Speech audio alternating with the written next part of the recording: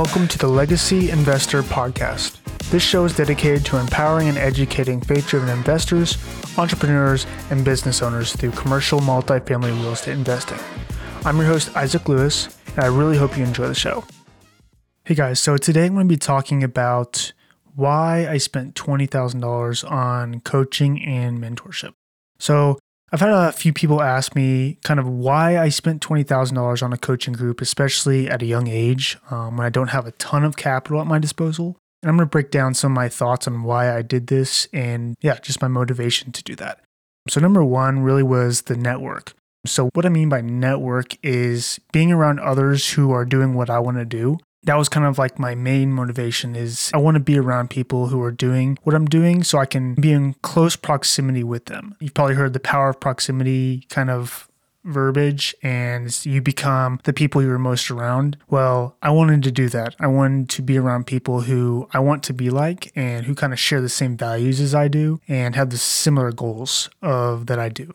Community was a huge part of that network. I don't know, just there's something cool about having people in the struggle with me, or if struggles kind of has a bad connotation, journey with me. Entrepreneurship is really lonely. And if you are an entrepreneur yourself, you know this, it's very lonely. And so having those people around you to lift you up and kind of share that burden, if you will, I'm doing air quotes, but like burden, journey, whatever you want to use, is really huge. And another part of the network is multifamily real estate takes a team. You can't do it without other people to help you. You just really can't, especially as you get into the bigger deals, 50, 60, 100 plus, 200 plus units, apartment complexes. It takes lots of different people. And I'll go through some of those people it takes here in a second, but it takes a team. You have to have different people in different parts of that team to help you take down those deals and help facilitate that. So one being a key principle, you need someone who has the net worth to be able to cover the loan and cover the value of the property. So $2 million asset, you need someone who's a key principal who has a net worth of that $2 million.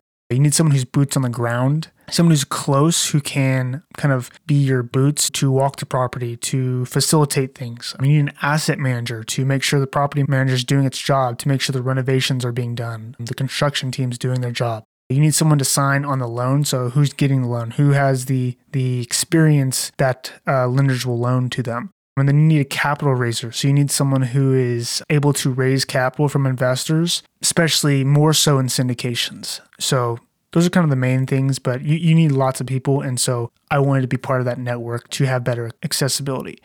So number two, that was all network. That was number one. Number two is I wanted to fast track my success. So I know that with my motivation, ambition, and determination, I know that I could get to where I wanted to be eventually on my own without the help of those coaches and mentorships and the access to the network right away.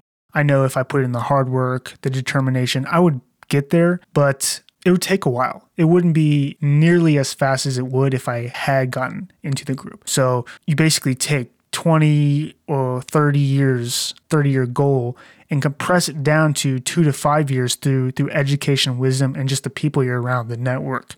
So fast tracking, you're just kind of compressing the time it takes to reach where you want to go.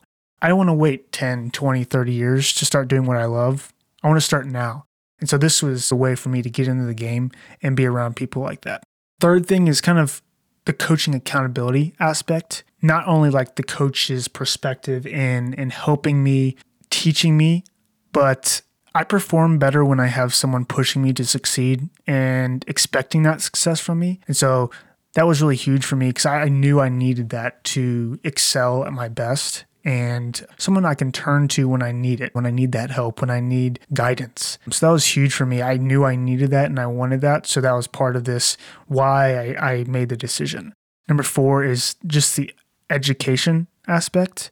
Easiest way for me to learn is by doing things hands-on. And so going back, like if I'm able to be around people and walk properties with them and show me how to do this, and I can get on a team that they have showed me where I need to get to, I'm able to learn a lot faster. And other people might not be the same way, but that's how I function.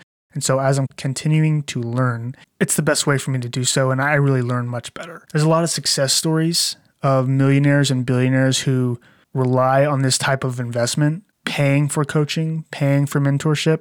And I wanted to model after what they did to get their success, and they attribute it to many times that mentorship and coaching. And so I wanted to invest in myself, and the best investment you can make is in yourself. Bettering me as a person, as a business owner, entrepreneur, real estate investor.